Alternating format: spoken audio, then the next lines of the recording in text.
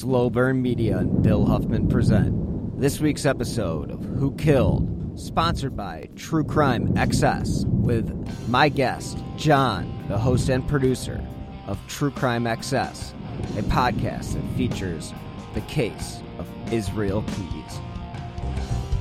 Trail of Terror, a closer look at the secret stash of weapons serial killer Israel Keyes left behind.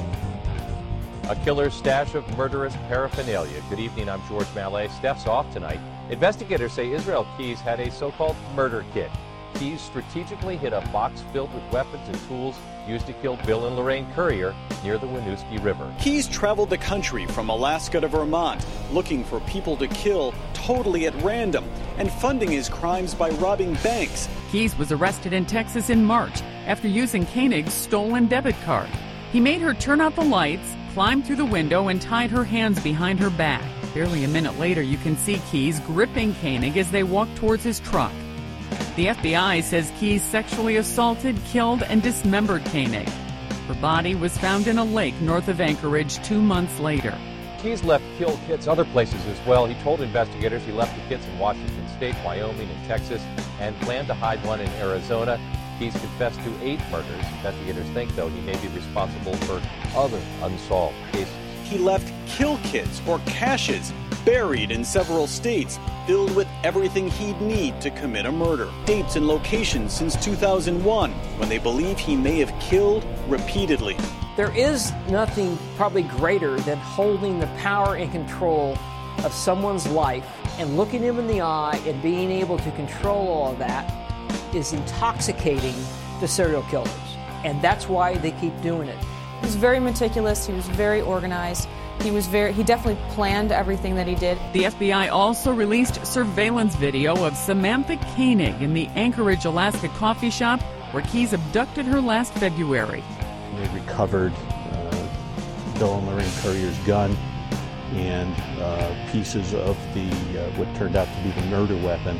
The FBI released the tapes of Keyes in the hopes that someone would recognize him and provide more information about him. The newly released tapes granting an astonishing look at the twisted mind of a serial killer.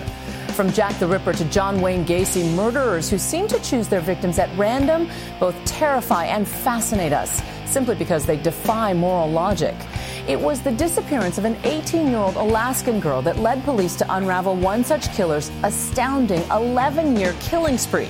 George, a federal investigator told me Keyes was in the Northeast visiting family back in April 2009 when he came to Vermont to stash the murder kit. Today, we saw the spot Keyes hid the cash he would use over 2 years later to kill the Curriers.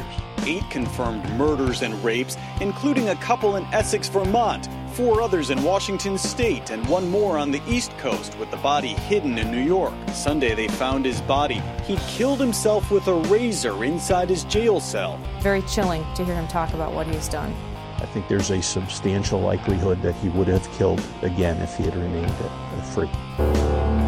You're watching 34-year-old Israel Keyes describe over coffee and a bagel his strategy for hunting and killing innocent people. Back when I was smart, I would let them come to me. This remote area.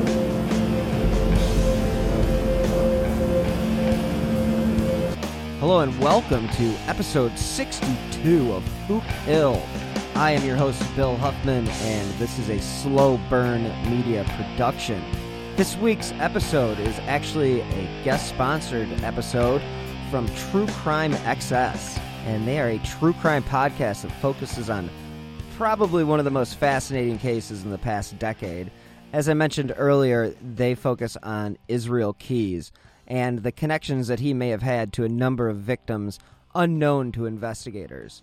I had the privilege of interviewing the host and producer of True Crime XS, John, and we had a great conversation about his show and where the podcast series is headed. He's the expert on this case, so let's jump into this week's sponsored interview with John of True Crime XS. And while you're listening, why don't you guys head over to wherever you get your podcasts and subscribe, because this is a podcast that I find extremely interesting, and I believe all of you will as well if you haven't found it already. But again, it's available wherever you get your favorite podcasts. So let's listen to my conversation with John about True Crime XS and Israel Keyes. I am very lucky to be joined this week with John from True Crime XS, and it is a newer podcast on the podcast front, and it definitely is dealing with one of the more serious true crime stories that has crossed everyone's path in the last decade or so. And I am lucky enough to say hi, John. How are you today? I am doing well. How are you, sir? I am doing so well, and it is great that my lawn service has decided to show up on this beautiful day to cut the lawn during my interview. So I am very happy about that. And, timing. It's all about timing. It is always about timing. But speaking of timing, what is it that you guys are doing, and what is it that you do exactly with True Crime XS? Well, right now I'm the host and the producer, co-producer, I guess, the wrangler. I'm also one of the body hunters. So what we're doing is we went back to the case of Israel Keyes. That's our first case, our first season. We were able to track down what we think are his common body disposal locations. So we're laying out that investigation in about a 20-part podcast season. And the season finale is July 3rd. We're actually going to announce what he was doing with the bodies. And nobody knows. Only the five of us know. And we're pretty sure we're right. We're pretty sure we have found where he's been putting the bodies over the years. And he was one of those cases where a lot of people attach adjectives to him. Never a real nickname. You say Israel Keyes and people in true crime know who Israel Keyes is. Sure. What story they know about him varies on the source of their material. Because he's an interesting one-off. A lot of people do an episode on Israel Keyes. And there's a couple of podcasts that have taken deeper dives. And there's one long-running podcast. And actually, that podcast, if it had come to the conclusions we had come to, my podcast would not exist. The only reason we ended up doing this season and focusing on Israel Keyes is because we were like, how do people not know this? It was one of those things where I bet we went through 5,000 missing persons cases in the U.S. over a period of several years. And one of the folks that I work with goes by Meg, and she does a lot of work on just missing persons cases. It's actually not her forte to do a serial killer case, but she did have the background to help me vet a lot of research and a lot of information in what I call collapse time. I could hand her a case or a case file or a description. She would go run it down and give me a synopsis or a rundown of what she thought happened. Missing persons cases in the US, there's a lot of what we call vanishings. And if you go on NamUs.gov, which is not a completely comprehensive list, but if you put that together with NCIC and a couple of other resources, you'd come to realize there's about 20,000 long-term missing persons cases in the U.S. I think NamUs would say somewhere between 16 and 17,000. Well, what's the date range on that? That goes, the earliest ones are back in 1904. Oh, wow. It goes, okay. So it goes way century back. Worth. Okay. But that's people in 2010 putting them in, if that makes sense. They're just collecting them all in this database. Exactly. Well, when we started looking at it, the only years we were interested in were about 1992 to the killer's death in 2012. Well, actually, not even his death. He died in December 2012, but we stopped looking around March 2012 when he was arrested down in Texas. And we eventually came to sort of a consensus that we didn't need to focus on 92 to 96. So we started looking at around 1996. And he would have been 18 years old. So we started there and we went all the way forward to 2012. And we came up with a pretty comprehensive list of about 400 cases that needed to be looked at really closely. And they weren't all missing persons cases. Some of them were arson homicides. Some of them were accidental deaths. Some of the missing persons cases weren't missing like they thought there was a victim of a crime involved. They were like lost or injured hiker type cases. And we got out into all these remote areas. And over the last 2 years, I've taken 2 trips across the country, like driving trips. And along the way, I was able to sort of map out a plan of how we could put it all together.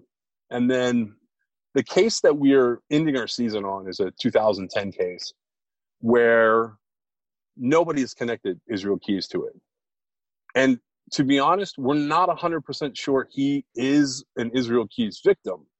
But what we realized with that case was so much work had gone into this 2010 case that it was more than usually abnormal that this person hadn't been found, if that makes sense. Like, there's vanishings that happen.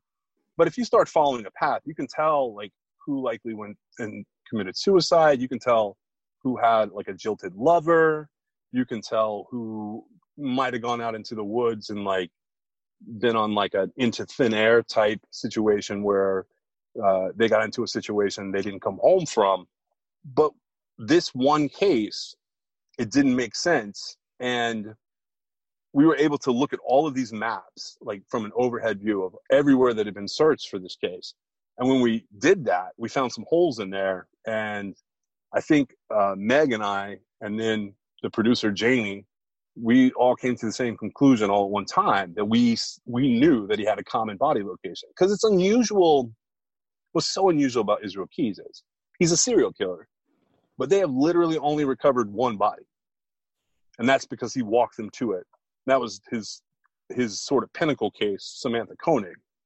And in 2012, he abducted her from a coffee stand near his house. And he, raped and murdered. Then he went on a cruise, leaving her body in his driveway in a shed. Mm-hmm. Came back from this cruise and dismembered and disposed of her. So she was an unusual case for him, we think. Now, I have a question about that case because with all of the things that he has been described as, and he's been described as methodical, he's been described as conniving, a con man, yada yada. Like, did you think that this is such a dude? You did this in public. You went into a coffee shop and abducted a woman from her job. I mean, is this not a... We did. We did. We thought exactly what you're thinking right now. It just seems so stupid. It is stupid. And I think a lot of people look at that case and they go, oh, well, he's not the monster that he is portrayed to be. But the thing about that is he was at the end of a long cycle. And we think that case, we don't think that's his last case, his last murder. We just think that one is the one that essentially got him caught. We call her the Dragon Slayer on our board. Like, she's the one that, what happened and what she did and what he did after the fact ended up getting him caught. Well, the big thing about her case is she's sort of the end of his decompensation. So killers go through, sort of a learning curve, an early phase. And that's, that can be as early as their late adolescent, their pre-adolescent years, they're right before puberty. They could be. I mean, not to pull it up, but it's very Bundy-esque, It is, yeah. Where or Edmund Kemper even, where it's like you're building up to that particular breaking point, and then all of a sudden, shit hits the fan and you break. It is, and I don't know. I mean, is that he snapped? Yeah. Okay. So what happens there is they can't control themselves anymore. The urge overtakes them. They're essentially, for lack of a better word, they're wearing two masks, and the mask that they have put on for so long is that they're this, whatever they describe themselves to the community as. And with him, he was a father. He had a live-in girlfriend. He had been in Alaska for a while. He was known as a contractor. And if you asked people prior to all of this, they would have had a very average, very nonchalant response about him.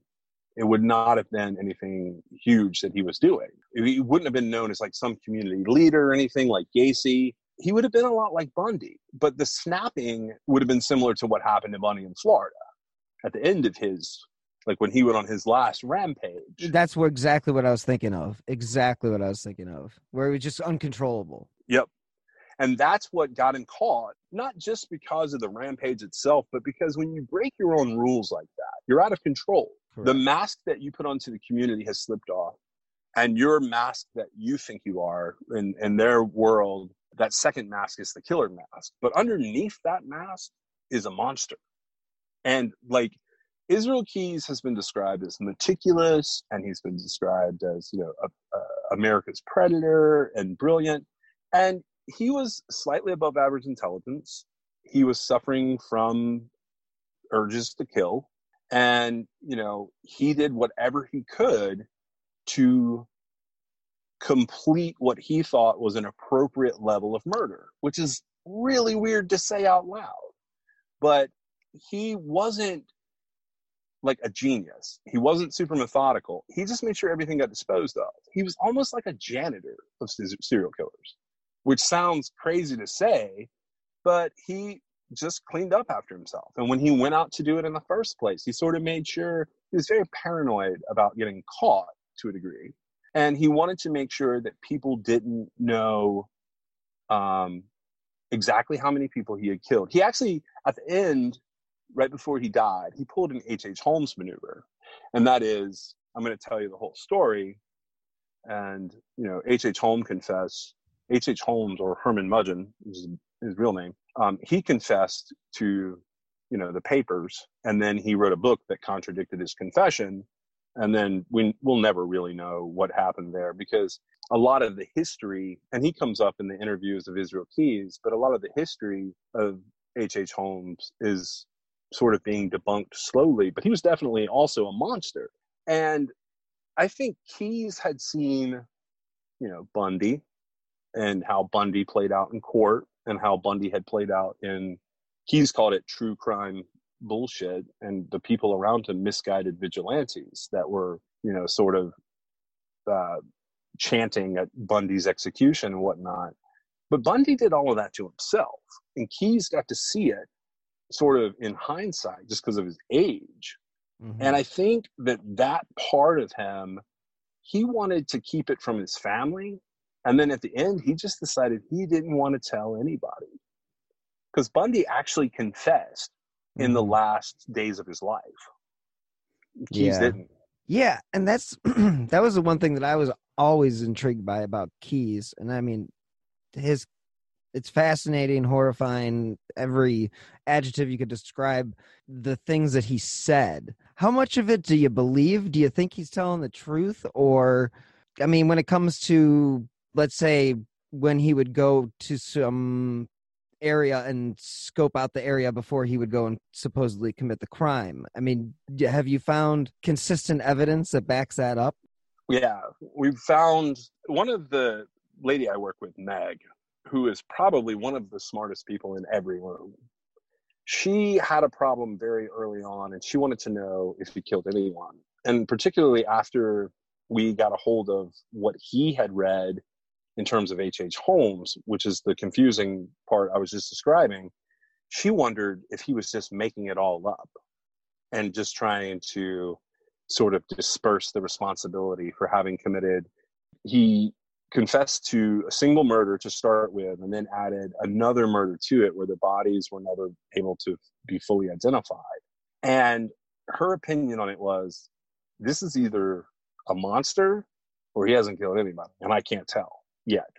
And I would have to ask her right now what her opinion is of that, but I think it's changed, because there are just not that many vanishings in the world that can't really be tracked down. I mean, there's poor jurisdictional communication in law enforcement that he took advantage of.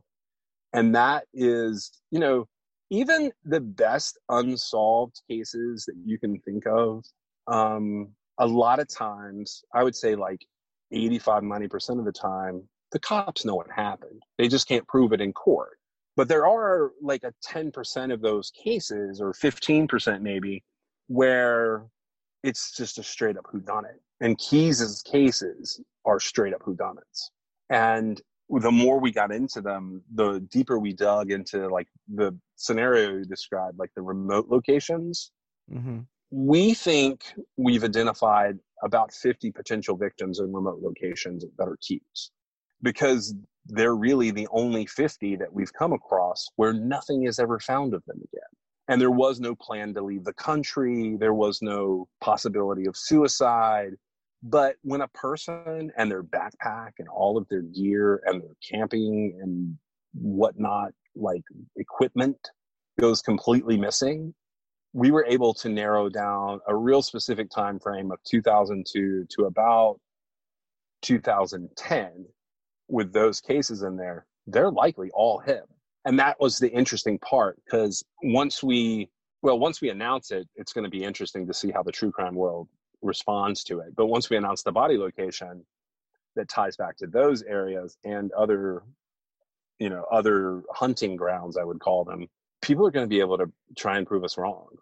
And we knew that going into it, that like, once we came to a conclusion and looked at like his history, and we got his psych evaluation, which is barely a psych evaluation. And once we had, gone through all of that, we knew what he had done.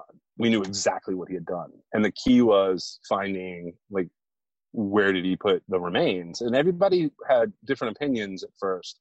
It was like he was using these abandoned buildings that were going to be torn down, and he was putting people into lakes, and he was burying them in holes in the ground. And it turns out that like he did a little bit of all of that, but that was not his preference. And towards the end of his dying, the FBI was actively searching his computers from his home and his computers from his arrest. One computer we weren't able to get, like the contents of the computer were not available to us. And it was made clear they were never going to be made available to us. But we were able to get the full contents from one of those computers. And that computer was not his, but it was his girlfriend in the house. So it had a limited amount of information on it. But what it had was thousands and thousands of pictures that the FBI pulled, I don't know, maybe 50,000 pictures, and then narrowed it down to a pool of like 500 by like manually sorting it by hand. And they were able to use that and compare it to the NamUs database using a program called Recognize, which is a facial recognition program. And they found 44 matches on there. And we knew that there were some victims in there. So we started, dissecting that list. And it's not as many as we thought it was going to be. We figured that would be a lot more victims. But it turns out he just kept up on the news of a lot of different missing persons cases. And one of the things that he did in the cases that he read, like actively in the newspaper, and we only have, that computer was maybe a year old. So it's only 12 months of his search history. But all of the cases had things in common. And one of those things that they happened to have in common was body locations. It would be a missing persons case, but say there was one that like has been on a recent episode, which is Michaela Garrett. Mm-hmm. And when J.C. Dugard, who was a kidnapping victim who turned out to be alive, right? When she was picked up, it reignited the search for Michaela Garrett. Well, there were different people that were sort of attached as persons of interest to the Michaela Garrett case. And it turns out that the Speed Freak killers, of which one killed himself right when Keyes got arrested, they had basically disclosed to law enforcement that they were using an abandoned well. So Keyes had, all this information about these cases that were attached to them on his computer. And we were like, why is he looking there? And then later we realized that he was running out of body disposal locations. So because there were a limited number of them, we were like, he was looking for new locations to do the same thing. And that was a turning point for us. And that's ultimately the 2010 case that we examine in the two-part finale, which will be June 26th and July 3rd this year. That case ties back to everything that was on his computer. It was so crazy. Can I ask you,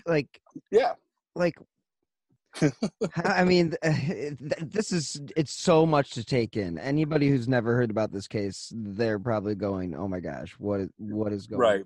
In regards to like his modus operandi, his MO, the way that he liked to do things. Did he have a preferred killing method? And he strangled them. Okay. Yeah. He was a strangler and he was a bloodletter. So he did both. He would put a puncture wound in the victim and then strangle them to death. But we didn't know what the puncture wound was for a long time. And then I talked to a bunch of deer hunters and they explained to me what it was for. It's to get all the blood to go like the direction you want it to go. This just makes me think about other cases that I've covered. In regards to that knowledge that you just tossed my way about that, where in the body would that be? So a couple of different places. The preferred place was on the back under a shoulder blade or between the shoulder blades, but that was not every case. Like there were a couple of cases we found that we have not definitively linked to him, because some of the cases that we're dealing with that we came across where he had been in the area, they've been adjudicated otherwise. So we have to be really careful in how we deal with that. Where there's another suspect or there's actually a convicted person. So we found evidence that he would sometimes do a belly jab as part of his shtick that he was doing. Mm-hmm. And that's where it's like a gut shot with a knife, like a sharp knife, but it's only it's about a 3.5 inch blade that he's using. So it's a real small blade, but the type of blade he was using doesn't really have any other use. You're really only gonna do so many things with it. But the big one was to cut and bloodlet. Go ahead. The reason I asked that question is because the case that I originally covered in my first podcast series was about Amy Mihaljevic, and she was 10 and she died from exsanguination, and basically, she bled out, and her wounds were on that area of the neck. And I've always wondered if that person was connected to because where her body was found you would have had to been aware of where it was, and people who were down in that area were generally hunters. So I'm assuming that's is that a common hunting technique? It is. Okay. It's a hunting technique. I wouldn't limit it to just hunters, but that's the place that you would find it most frequently applied to animals. And it's something that if someone were learning how to prepare meat, they would know how to do that. Like in the early stages of preparing meat, not like at a garbaget, but preparing meat like post-kill, they would be learning how to do that. And it's basically what it does is it rapidly drops the body temperature in a way that the meat won't spoil, if that makes sense. I'm not necessarily saying that in terms of like the murder part of it, but I am saying that in terms of like hunting. Like that's what you're doing, is you're trying to make it so that you don't spoil the meat by the meat staying too warm too long. Interesting. Now that, like, as a northerner, as a city boy, I have to totally acknowledge my lack of knowledge on that front. Well, so like the Amy Mihaljevic case, like I've looked at that a little bit. It wasn't anything that's going to be connected to this guy or anything like that. No. So I had looked at it from the perspective of, a Southern boy, and I did have similar thoughts to all that. I have not delved as deeply into it as you have, and as some of the other folks around that have. To me, it was just one of those like horrible. I have trouble with cases involving children. Like it's the hardest thing for me to do. I know that's normal, but on the podcast stuff, I can barely even talk about like the Keys cases that are probably Keys that are kids. Right. It's just one of those things, and that's I have a teenager right now, so it's compounded by that as well. But yeah, it's not a super common thing to know that hunters do certain things to preserve the meat, so to speak. That was one of the first things that stood out to me in his like competency review for court, where the psychiatrist had taken like some handwritten notes for a couple of pages. He was talking about, as a teenager, getting busted for shoplifting. And the way he described it, I was like, this is like an 18-year-old kid, but he wasn't. His shoplifting bust, he was 13, turning 14. And he had left the family home And they had some land, and this is out in Oregon. I think it's Oregon. It's either Oregon or Washington. Like, there's two little places there that he suddenly moved. No, it's Washington. Sorry about that. He moves to Oregon a little later. So in Washington, they had land where he had gone into the woods and built himself like a little 200 square foot cabin. And that's where he was living. Unabomber-like.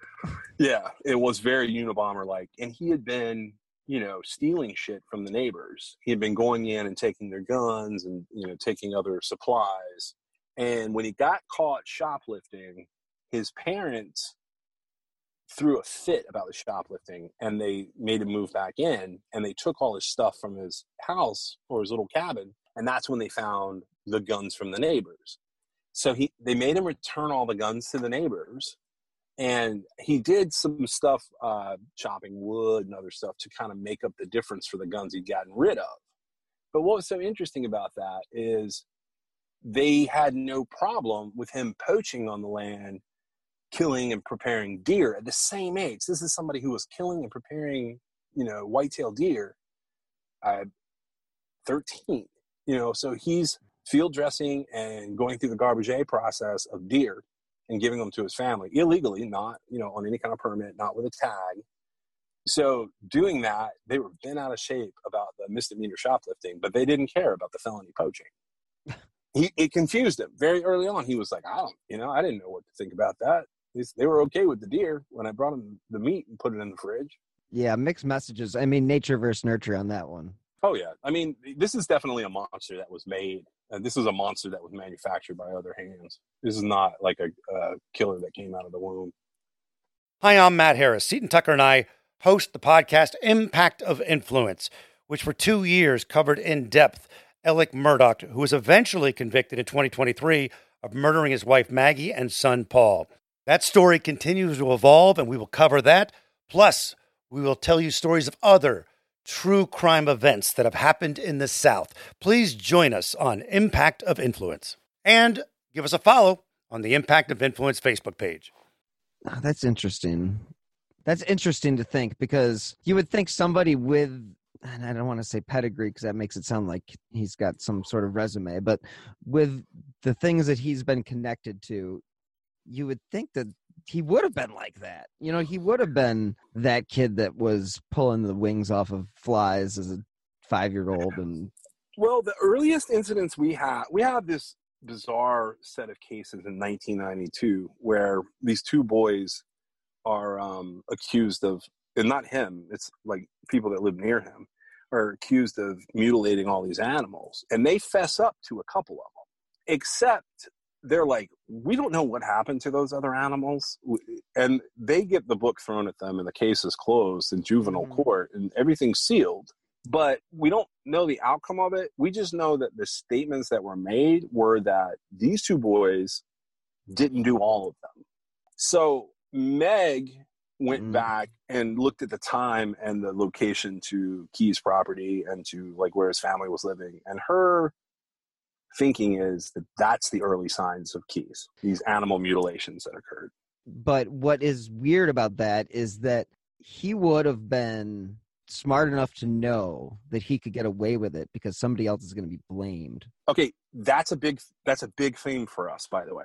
Okay. We have numerous times and places where we think he did something nearby because I get some flack for saying it that way. I have numerous times and places that I have tracked him to an area, to a potential victim, to a Keyes-like taking and disappearance, where something else like it was recently in the news. For instance, up by you, the guy that took Knight and DeBerry, Ariel Castro. Ariel Castro. Okay. So I have a Keyes case up by you. I'm not 100% sure, but I have this random thing where he's in Cleveland briefly. And it's Ashley Summers, by the way. Really? Yeah. And I'm not 100% sure, but it's like high on my list. But the reason is those other disappearances were in the papers briefly. And I think he saw them. Do you know what I mean? Do you know the order of events there? Yeah, I definitely do. And I see where you're going with that. It was one of my theories that he was like picking areas where something else was already happening because he felt like it would be lumped in with the other thing. Yeah. Yeah, it's kind of like what Zodiac was doing. If he wasn't really committing those crimes, he was taking credit for crimes that he didn't actually commit. It's a little different way of doing it, but it's still the same thing. Gosh, he's such a mystery. He really is. The whole thing is just, it's so crazy. I mean, well, with us, like we didn't care about him that much. We did have to research the hell out of him, and we did over the last, I'd say. We actually came to the conclusion we came to a while ago. But I would say over the last 5 years, our obsession with knowing more about him grew because our concern was the victims. We have a thing about like people who don't get brought home. And we know we can't bring every single missing person in the world home, but we felt like this was a group of cases that were all connected. If we could figure them out, we could close all those cases out. And that's what drove us. You know, we started with Danielle Imbo and Richard Petrone out of Pennsylvania. And we were trying to disprove that he did it. Now, we don't know if he did on some of these. And this is one of them. It's on his computer. It's a couple missing from Pennsylvania. His timing is weird. Like, he's not really anywhere while that's going on. That makes sense. And we started there. And I was just asking questions of the others who have helped me. I was like, how do you guys think this case went down? And, you know, one of them came back and they said, oh, it's a hit. It's the ex-husband doing a hit with his cop buddies. And I was like, no, it doesn't feel like a hit. And one of the others came back and they were like, oh, that's a carjack. And then one of the others came back and they were like, oh, have you looked at Israel Keys? And I was like, that's what I was just doing. So we started talking about it, and Meg got the most engaged the quickest. There's been other people that have been helping, but she was the one who was like, oh, I will totally go down this road with you because I like closing missing persons cases, even if it's just in my head. And like, she's got pet cases that are completely unrelated to Israel Keys that she does along the way. Like, she is very interested in Brian Schaefer, which is up by you. Yeah, it's a very popular case with my buddies from True Crime Garage, and they're very much a part of trying to find answers on that case. Well, she never shared this with anybody, but at one point she did this big statistical analysis of all the unidentified persons in NamUs and state databases. And there was only one that matched Brian, and it was over in Detroit, Michigan. It was from an arson fire like a year later. And she was like, that has got to be Brian Schaefer's body. She's never shared it with anybody, but like, you know, she spent months going through the minutia of that case. This is a couple years ago. Mm-hmm. And so when she was coming on board and saying, hey, I'm interested in what you're doing with Israel Keys, I was very excited because she's sort of the opposite of me. Like, I am just driven to finish a thing. I want to know a thing. I don't care like how we get there. I'm not going to make a path. I'm not going to try and reverse construct it. You know, I'm not going to do like anything weird with evidence, but I want to know like the end result, and I will run as many miles as I have to get there. But with her, everything's got to have a reason. She's like checking off some of these things that I do, and she looks at it and she's like, I don't think you're right about this thing. Do you mind if I talk to you about it? And I know that's going to mean a 10-hour or 12-hour conversation over text message and phone. And at the end of it, she's going to say, I still think you're wrong. But you can say it if you want to. I'm going to let you say it. But she has been like she is literally my Sherlock Holmes. And she always has been. Like, we've known each other. We're coming up on, we're over 30 years. I know that. And, you know, she, in our teens, became my Sherlock Holmes person. And our kids hang out. Our spouses know each other. Like, all of our families are intermingled at holidays and stuff. And I just trust her implicitly. So there's been a few of them. She's come back finally, and she's like, I think that you were right on this other case. You know, even though you're wrong on those other 7, you're right on this one thing that you did. And I'm like, okay. And she'll listen to the podcast now, and she'll call me. She's like, that was an okay episode. Would you like something for next week? She's like, I have new things I can give you. Yeah, you know, they have a good way of reminding us of our shortcomings. But yeah, that's, you know, the partnership there, that's definitely something that's got to be beneficial for, you know, 1, research, and 2, kind of keeping you focused on, like you said, keep it, you know, getting it done, but there is a little bit of a special touch to it. Oh yeah, she had plans. Originally, she was going to do a missing persons podcast, and I don't know what the name of it was or anything. And she asked me to come in on it, but she wanted to focus on an archival missing persons podcast where you took say it's January 1st, and you did every case of January 1st on other years, she didn't care how long the podcast was. If it was 10 hours, from January 1st, 1904 to January 1st of now 2020, she wanted to do every case from that day. And I think she got frustrated with the lack of cooperation from, various agencies and entities.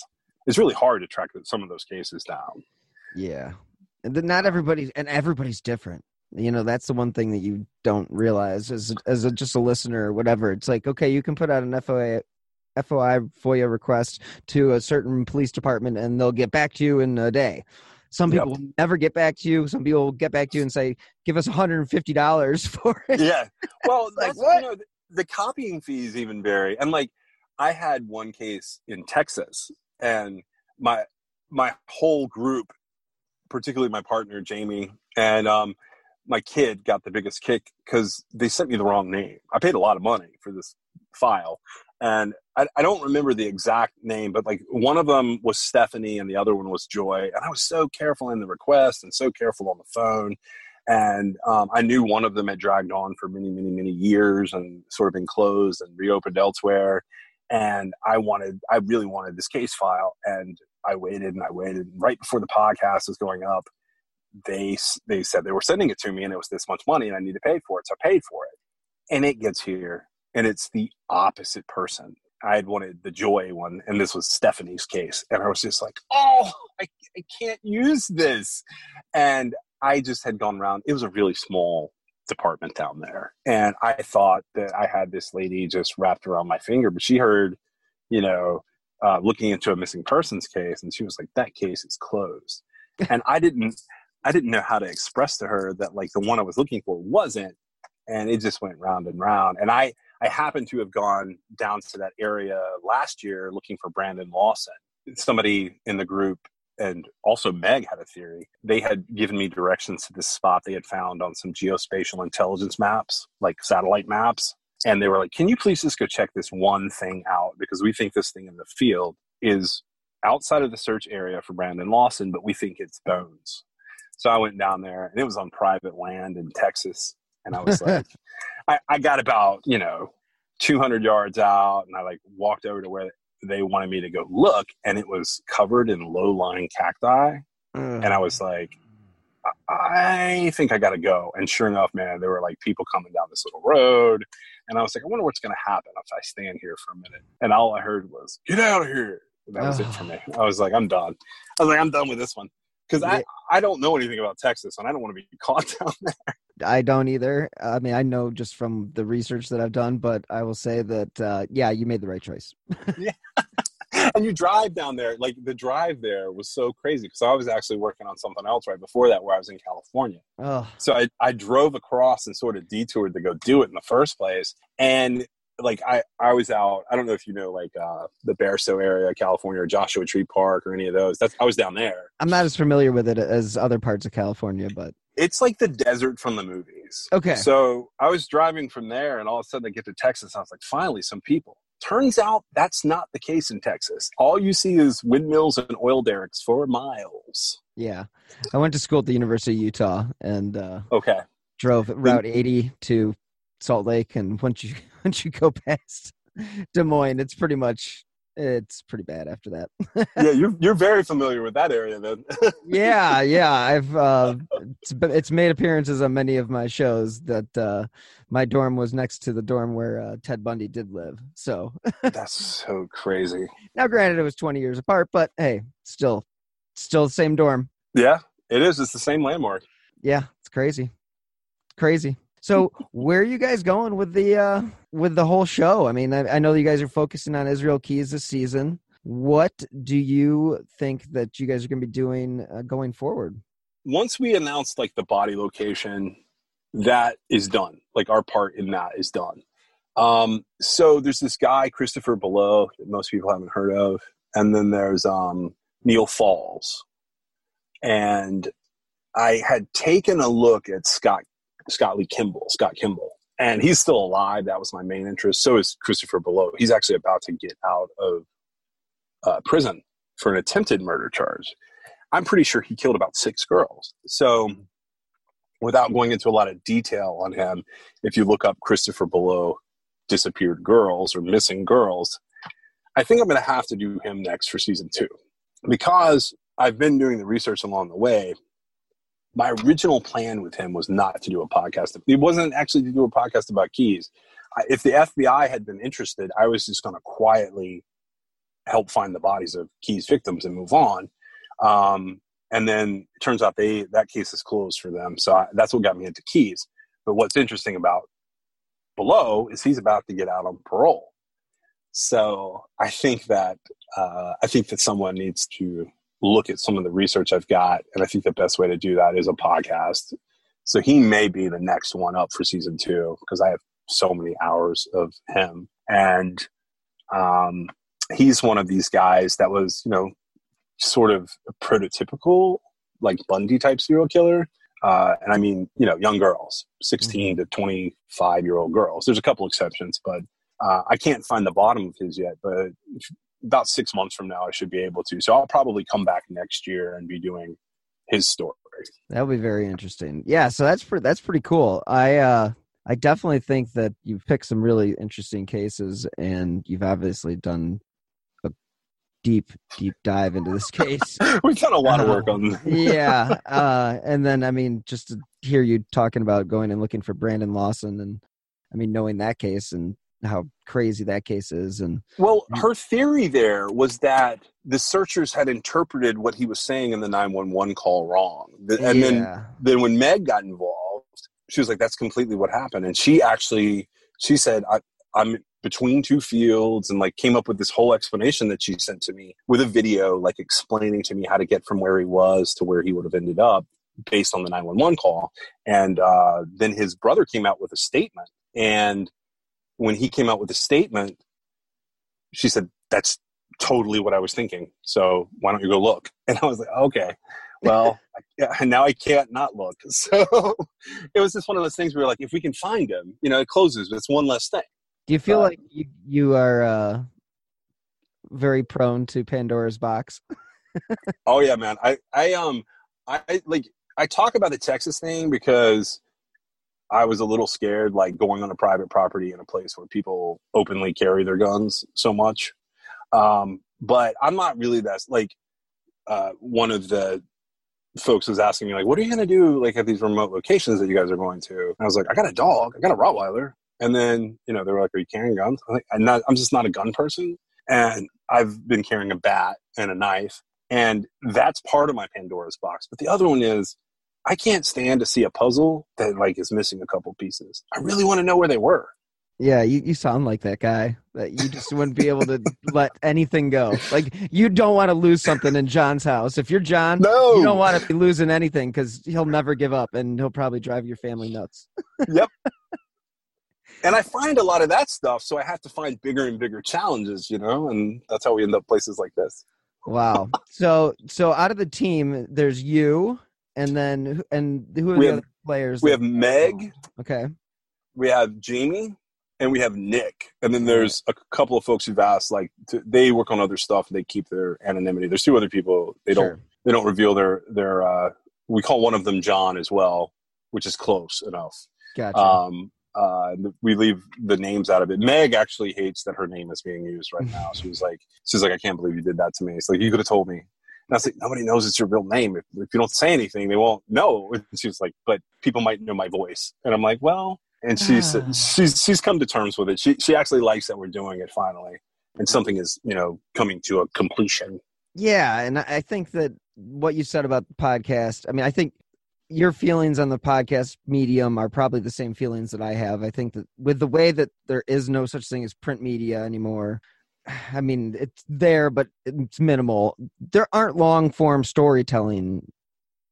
Journalists don't really take deep dives unless they're writing a book, or now it's doing a podcast. So I think it's fabulous that people who are very intrigued by puzzles and finding answers like yourself, and I think I fall into that same category, and a lot of true crime listeners as well. I just think that it's the best medium that you could find at this present moment that tells the story and allows people to take it in whenever they want. I just think it's the future. Oh, It absolutely is. It's a future of true crime reporting to some degree. And I would say there's two alternatives, and that is like your traditional news special, like the Datelines of the world. But that's small. That's a little bit of content. It's not a lot. It's a lot of work to get a little bit of content.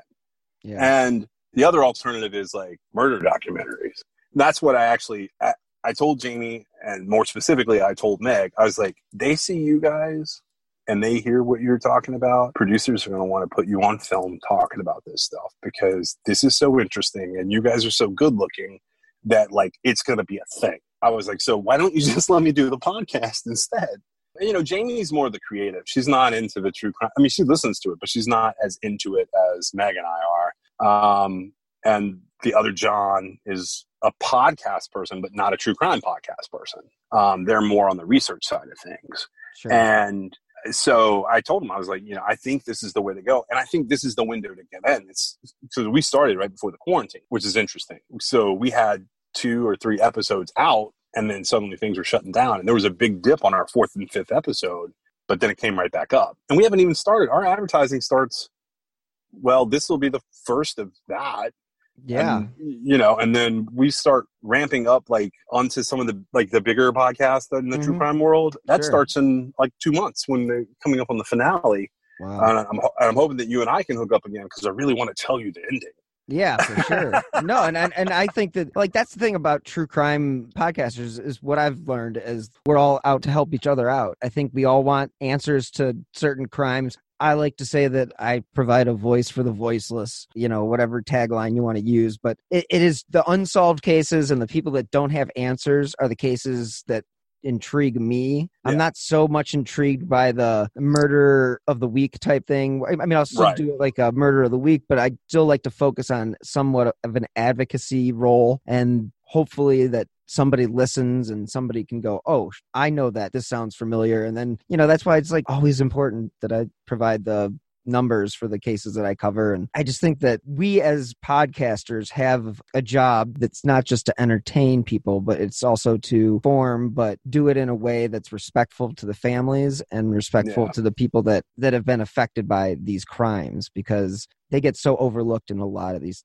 cases. Yeah, this is the first time that my straddling the fence has been a positive, because I have to mention some of these cases and some of them are not tightly tied to this overall case, but that's what was happening that week. That's what was happening that month. That's what was happening that year. And, if it pops up in the headlines and this guy saw it, I'm going to talk about it because to me, there's very few exceptions to this, but most of these cases where the people have never been found and there's no resolution, they need to be resolved.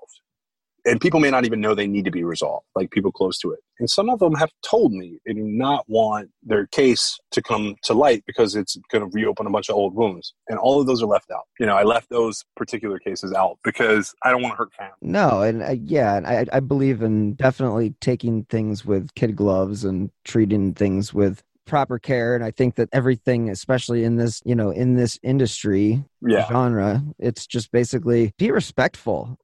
These people have been through a hell of a lot more than you have, and they know a lot more about pain than you do.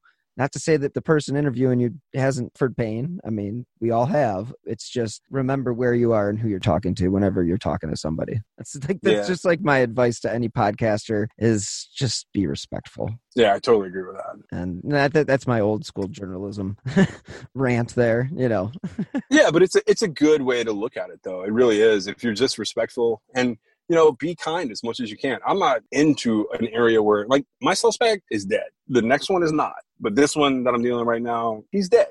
Never convicted of anything. So I'm even trying to be respectful to his family. Mm-hmm.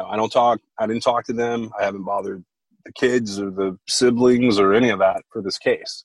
Because I didn't want it to, rehash a bunch of old wounds for them. That's got to be hard to have been in his family, You're so right about straddling the fence and trying to keep things copacetic on both sides of the table. I mean, it really is difficult to do, and it's impressive to be able to pull it off. And I think with your show, you're doing it, and I think that obviously you guys are going to be successful with your huge news that you have coming out. And I'm, needless to say, waiting with bated breath.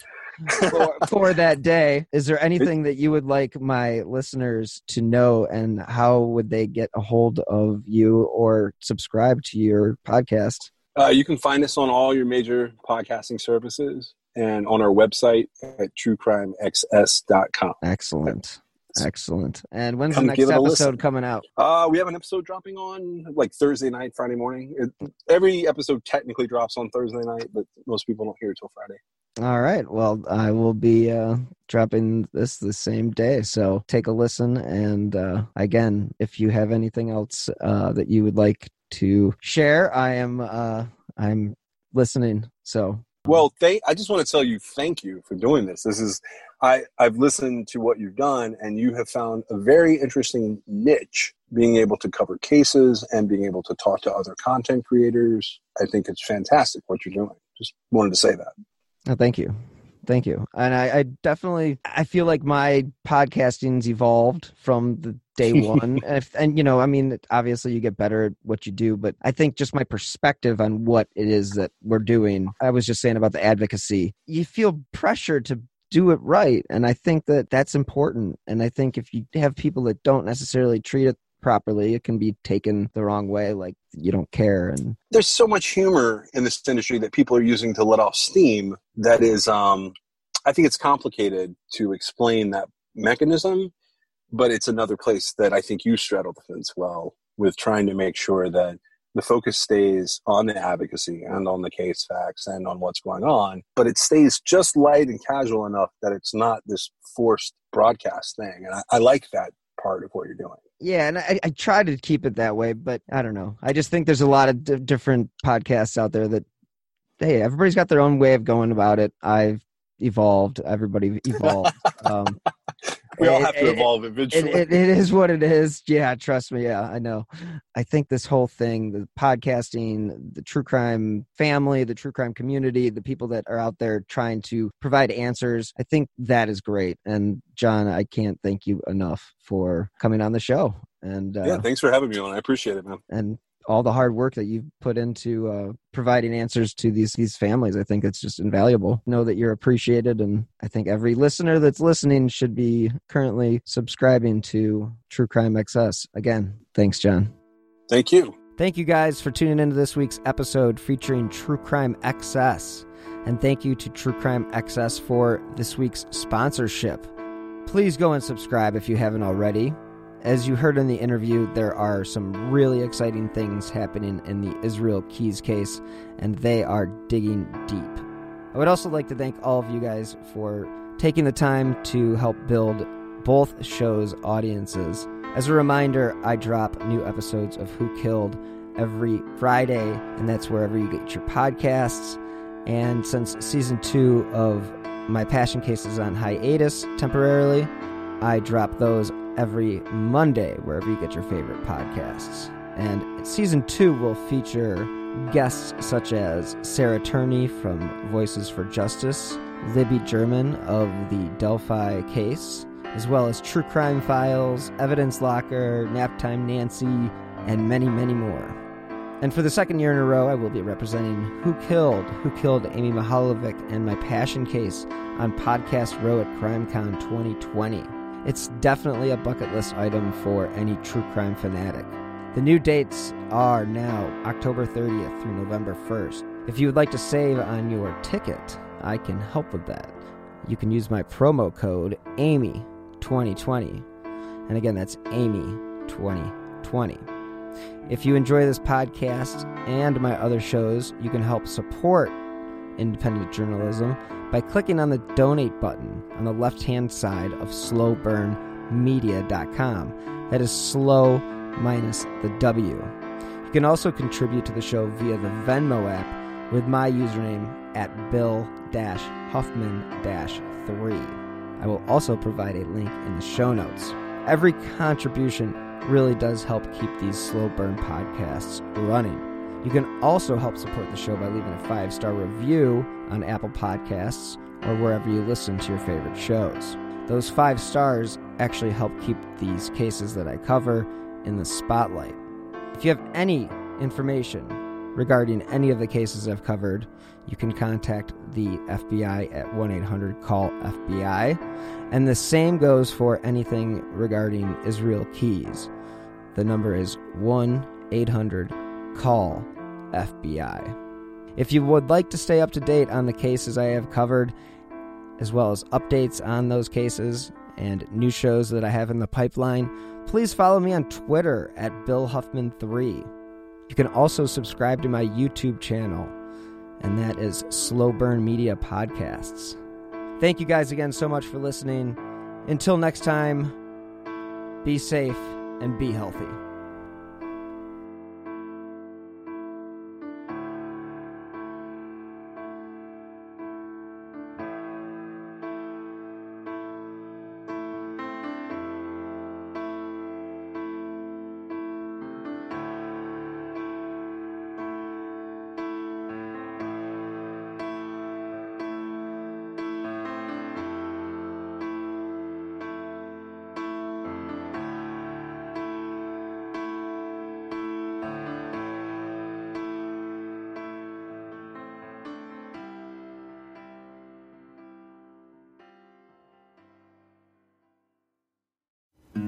Something is creeping in, don't follow it down. Let me introduce you to Barry Clew, an authorised financial advisor from New Zealand and a very special kind of stain on humanity.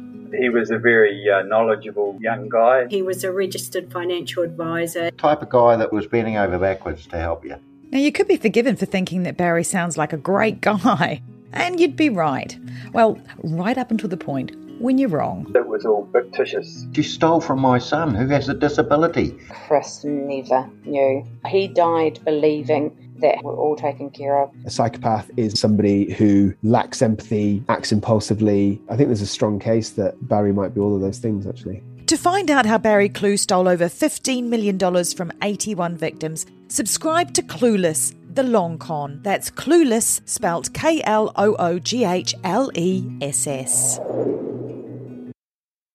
I want to take a moment to tell you about my podcast, Carol Costello Presents Blind Rage. In 1984, a woman named Phyllis Cottle was abducted in broad daylight, tortured, and left to die in a burning car in Akron, Ohio.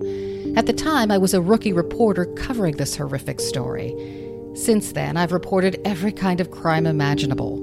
I've been able to leave most of them at work, but not this one, the one that buried itself under my skin and stayed put.